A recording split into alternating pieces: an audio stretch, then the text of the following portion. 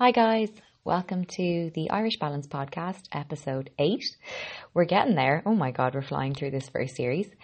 I'm really excited to bring you today's episode. But first of all, I'm going to give you a very quick introduction to who I am if you haven't heard of the podcast before or you haven't heard of the Irish Balance before. So my name is Ciara. I'm an Irish girl and a qualified medical doctor, and I run the blog theirishbalance.com. And I'm also at The Irish Balance on Instagram, Twitter and Facebook. So who am I? Well, I'm a qualified medical doctor and blogger and currently doing a 1-year full-time master's in public health and nutrition in Dublin. I started my blog in 2016, so over 2 years ago now, because I'm really passionate about public health, preventative medicine and health promotion, particularly how our lifestyles affect our health through the food we eat, the exercise we undertake, stress management, sleep, the topic of today's episode, and our social well-being. I use my blog, my social media, my podcast now as well, to show you how we can empower ourselves to live happy, healthy lifestyles that are full of balance, not restriction. I do really hope you guys are enjoying this first series of my podcast. I'm really enjoying creating it, loving creating it actually, and I've gotten such lovely feedback from all of you, so thank you to everyone who's downloaded the episodes so far. And if this is your first time listening, welcome, and happily for you, there are several episodes you can tuck into after this one. So today we're going to talk about sleep. For me, sleep is a key pillar of health, and it's only something that I've really begun to become quite aware of the importance of in the last maybe 18 months or so. I wrote an article on my blog halfway through last year called My Top Sleep Secrets to Take Back Your Bedtime, after about 6 months of really diving into the area of sleep research, and a fantastic book I read called Why We Sleep by Professor Matthew Walker. It was quite a famous book over the past year, so I think a number of people read it, and I'm sure some of you listening to this have read it too. It absolutely blew my mind and convinced me the second I closed the book that sleep was going to be a number one priority in my life, and that I wanted to share the learning with you guys. So as many of you know from following me through the podcast, the blog, or on social media, I'm a big advocate for sharing ways we can optimize our health through aspects of our lifestyle and in simple ways, not complicated or radical ways. So in my book, as I say, those key areas are the food we eat, exercise, managing our stress, getting proper sleep, and having a good social life. And one of the main reasons I'm so passionate about sharing the message around sleep with you guys is because it's something that I'm actively trying to improve in my own life too. And I think it's really nice that we can all learn about it together and take on the challenge together too. So as a doctor, sleep deprivation and shift work are pretty common in my profession. Now, I am doing my master's this year, but having finished 3 years hospital training midway through last year, I was no stranger to the night shift, and I'm sure many of you listening aren't either. Personally, I've always been an early bird right from when I was a baby. According to my mum, I used to go up at 6:30 or wake her up at 6:30 before I could even walk. So I'm usually at my most productive and energetic in the morning. I get up about 6 o'clock or just before 6 every day. I really love morning time. It's kind of like my power hour. And I find it to be a really peaceful time of day when my head is clearest. I do my exercise, I read, and when I get ideas for my blog or my podcast.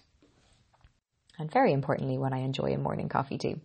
So as a result, I've never really been a fan of late nights, except for social occasions, of course, because generally I really like having enough sleep to be at my best mentally and physically the next day, particularly in the morning at my favourite time of day. I began to become interested in sleep, like I say, about 18 months ago, and began to really understand the what and why about the concept of enough sleep. Somewhere in my brain, the idea of getting 7 to 8 hours a night had been kind of passively absorbed, but why that number? And what was the benefit of sleep itself? We've all heard the phrases rest and repair or go sleep on it, but only kind of said casually and not really with a true understanding of what's going on in our bodies and our minds when we sleep, or how and why it's so important for our short and long-term health. The book that inspired me to really get into this area, like I say, is called Why We Sleep, The New Science of Sleep and Dreams, written by Matthew Walker, who is currently Professor of Neuroscience and Psychology at the University of California in Berkeley, and the Director of the Sleep and Neuroimaging Laboratory there, and an extensively published researcher on this topic. He has done some amazing podcast interviews, including a double-part episode on the Feel Better Live More podcast by Dr. Rangan Chatterjee, who's a big role model to me, so I highly recommend checking that out to get really into the nitty-gritty beyond my podcast tips. Because to say what I learned from Professor Walker was both eye-opening and inspiring is a total understatement. And I know that was true for anyone who read his book. As a result, sleep and the importance of sleep exploded across the headlines of social media and broadsheet media over the last year. Now, like I say, I do advise going checking out Professor Matthew Walker's podcasts, because really he is one of the biggest researchers in this area and one of the biggest voices that's in social media about it, and really gets into the nitty-gritty science of sleep. So that's not what I'm going to dive into here, because he'll tell you about it more than I can. What I'm going to do in this podcast is give you a quick overview of why sleep is really important for our physical and mental health, and give you the 4 tips that I adopted last year for a good night kip. So why is sleep so important? Well, let's look at it in some numbers. Last year, Public Health England published some statistics on the health risks associated with a lack of sleep, and they found that adults who slept fewer than 6 hours a night had a 13% higher mortality risk than adults who slept at least 7 hours. They found also that adults who slept less than 7 hours were 30% more likely to be obese than those who sleep for 9 hours or more. Amazingly, we spend about a third of our lives sleeping, which I still can't really believe. And actually, sleep disorders are very, very common. Some of you listening to this may struggle with sleep yourselves, and Public Health England estimated that 1 in every 3 people in the UK are affected by insomnia, and that 200,000 working days are lost in the UK every year due to insufficient sleep. So what is that sweet spot? Well, it's estimated that roughly between 7 and 9 hours of sleep a night is what we should be aiming for adults up to the age of 65. And some recommendations you'll see will be 7 to 8 hours. So I generally go on the lines of definitely above 7 and an average of between 7.5 to 8 for me. Because what is consistent across all guidelines is to get a minimum of 7 hours quality sleep per night.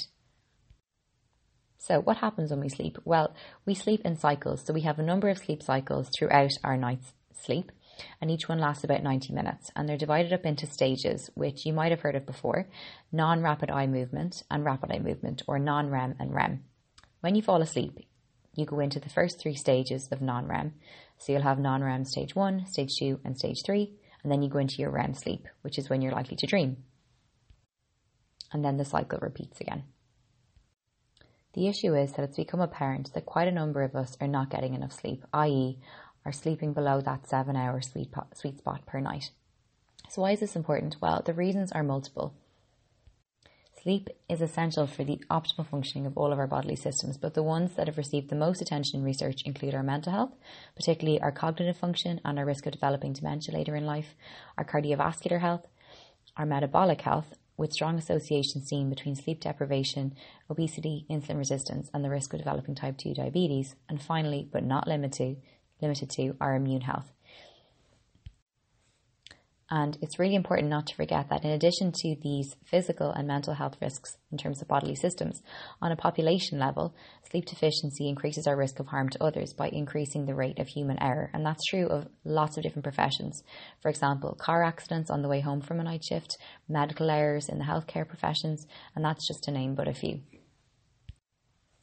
Okay, time for some positive, actionable tips to help us nod off at night. I really don't mean to scaremonger in this podcast episode either, because I really wanted to help you guys to focus on having an increased awareness of the harms of sleep deprivation, both short and long term, and therefore, after listening to this, feel empowered to go back and take back your bedtime to improve both your sleep quantity and quality. The side note I want to mention here is that I'm really, really delighted that I'm going to be doing my thesis for my master's on the whole area of shift work and health. So I have begun a deep dive into the research on this area over the last couple of weeks, and I do plan on sharing hopefully some blog posts and a podcast episode or 2 on this topic as I educate myself quite a bit on it over the next 6 months.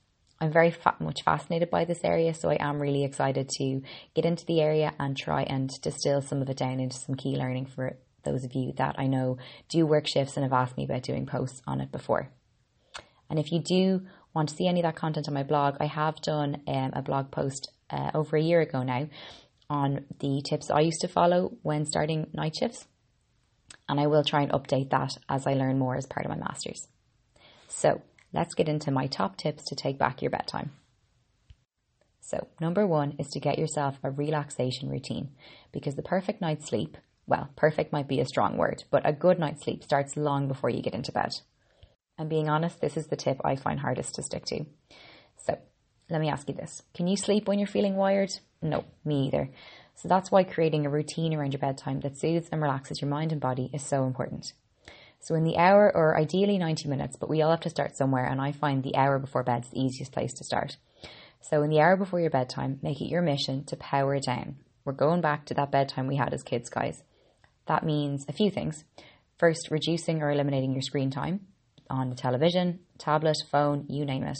And this, like I said, is an area that I do find really tough, and it's because I use my phone for so many things, or I'm finishing stuff on my laptop. And often I feel like I have to catch up on emails or blog writing or Instagram messages or posts after a day at work or college. But I do know that taking in a lot of screen stimulation before bed is only going to keep my mind awake, and that's probably true for you too. As well as also not forgetting the well-known blue light phenomenon. If you haven't heard of this, it refers to the fact that our phones and tablets emit a light with a high concentration of blue light, which has actually been found to have a suppressing effect on our sleep-inducing hormone melatonin. And this can actually negatively affect both our sleep quantity, quality, and onset. So what do we do about it? Well, what I'm trying to do is, in the time before bed, switching off, not having a screen with me, not choosing that time of night to jump out for a run. Instead, reading a book, chatting with family, a housemate, partner, listening to calming music, or doing some short meditation. These are all really helpful ways to help soothe you into a more restful night's sleep. I personally really like reading for half an hour before I go to bed, but do find what works for you. So, number 2 is timing your caffeine right. So, hands up, I'll admit it, I love coffee, but 99.9% of the time I make sure I have it before noon. Caffeine, as many of you guys know, is a stimulant, but what many of you might not know is that it has a half-life of roughly 5 to 6 hours. The half-life is the time it takes to eliminate half the caffeine you ingest. So as you can see from that example, it does take quite a while to get rid of all of the caffeine out of your system. And as well as that, due to our individual genetics, each of us varies in the speed with which we metabolize caffeine. The average cup of joe of about 200 ml volume has roughly 90 to 100 milligrams of caffeine, and an upper limit of 400 milligrams per day is what has been deemed safe for most healthy adults. Of course, caffeine isn't just found in coffee. Other well-known sources include, of course, tea, chocolate, and energy drinks. So if you find you're struggling with sleep and you can't figure out why, a good place to look is your caffeine intake over the day. And remember, decaf does have a little bit of caffeine in there too. If you're making it through 3 or 4 coffees or teas in a day and you're having them right before bed and sleep's an issue, that's a really good place to try and make a change. Number 3 is get active during the day, every day. So among the absolute endless list of benefits that physical activity provides, improved sleep is really high up on that list, both in terms of improving sleep quality and quantity. Studies have actually shown these improvements occur in those with clinically diagnosed insomnia as well as the general population without. And it gets even better. Just sticking to the simple basic physical activity guidelines of 150 minutes moderate intensity activity per week has been shown to improve sleep quality by up to 65%. So equally important to this too is trying to avoid exercising at high intensities in the 2 to 3 hours before bedtime. And really that makes sense when you think about the effect exercise has on our bodies. As I've said before, activity is technically a stress to the body because exercise activates our sympathetic nervous system. That's what gives us our fight or flight response we all know so well. So while regular exercise is really beneficial to our health, it is generally best to try and fit those more intense workouts into your day a little bit earlier. I don't really see an issue with you enjoying a gentle walk or stroll outside or doing some yoga before bedtime to try and move your body a little bit or freshen up, especially if you've been sitting down all day. But having a spin class go on right before bed or sprints might not be the best shout. So the take-home message here is to, as much as possible, try and meet our National Physical Activity Guidelines each day, making movement a regular, well-integrated part of your day. And as I've always said, in a way that you enjoy. And in particular, try to get some of that exercise in outdoors. For example, a lunchtime walk or a walk before work or a walk after work in the summer or spring when it's a bit brighter in the evenings. Because exposure to natural light during the day, particularly early in the day, helps set up your body's biological clock, what's called the circadian rhythm, each day too. Finally, number 4, which is what I call switching off for 60. Now, I'm going to put my hands up and say this is very much a progress, not perfection goal for me, but this does bring us back to my first point about creating a relaxing bedtime routine, and I'm reiterating it in part 4 because it's so important and the hardest thing I think to implement. So, as well as having our power down bedtime routine, This tip is a challenge for us to switch off for 60 minutes before you hit the hay. If 60 minutes, i.e. an hour, seems too much, start where I started and try 30. That's what I'm currently working on as of 2019, because I got very good at 60 minutes before Christmas and then I fell off the wagon on that one. So I'm back on the 30 minutes before bed challenge. When I did switch off for 60 before bed, what did I learn? Well, quite a lot. I learned that, yep, it is achievable to switch off in that hour before bed, despite struggling with it initially. And I learned that, yep, the world does keep turning if I haven't looked at my Instagram for 60 minutes before bed. And actually my mental health and my sleep was much better for having done so, and I was a lot less stimulated. I then implemented that in my morning too. So one thing I've definitely stuck to over the last kind of 6 to 9 months is not using social media in the first hour of my day. And like I say, I'm eliminating it for 30 minutes before bed. So see what works for you. In terms of this being a sleep podcast, I'd say try going with a bedtime rule first and see how your sleep improves. Okay, guys, that is your 4 tips. So let's have a little recap. We're going to create a relaxation routine. We're going to look at our caffeine and time it right. We're going to get our movement in as part of the day, every day. And we're going to try and switch off for 30 to 60 minutes. I really hope you guys really enjoyed this episode, that you're ready to make some positive changes to get a better night's sleep tonight. And I really hope that you've enjoyed the content in this podcast. I really wanted it to be informative, helpful and empowering to you to improve your sleep hygiene, quantity and quality. As always, I'd love to hear your feedback on the podcast episodes or on the blog or my social media. And you guys know where to find me. Just leave a comment on the podcast or send me a DM on Instagram, tweet me, pop me an email, whatever floats your boat. I'd love to hear from you. So on that note, have an awesome week. Let me know if you do try any of these sleep hygiene tips, and I will talk to you guys on the next episode. Bye.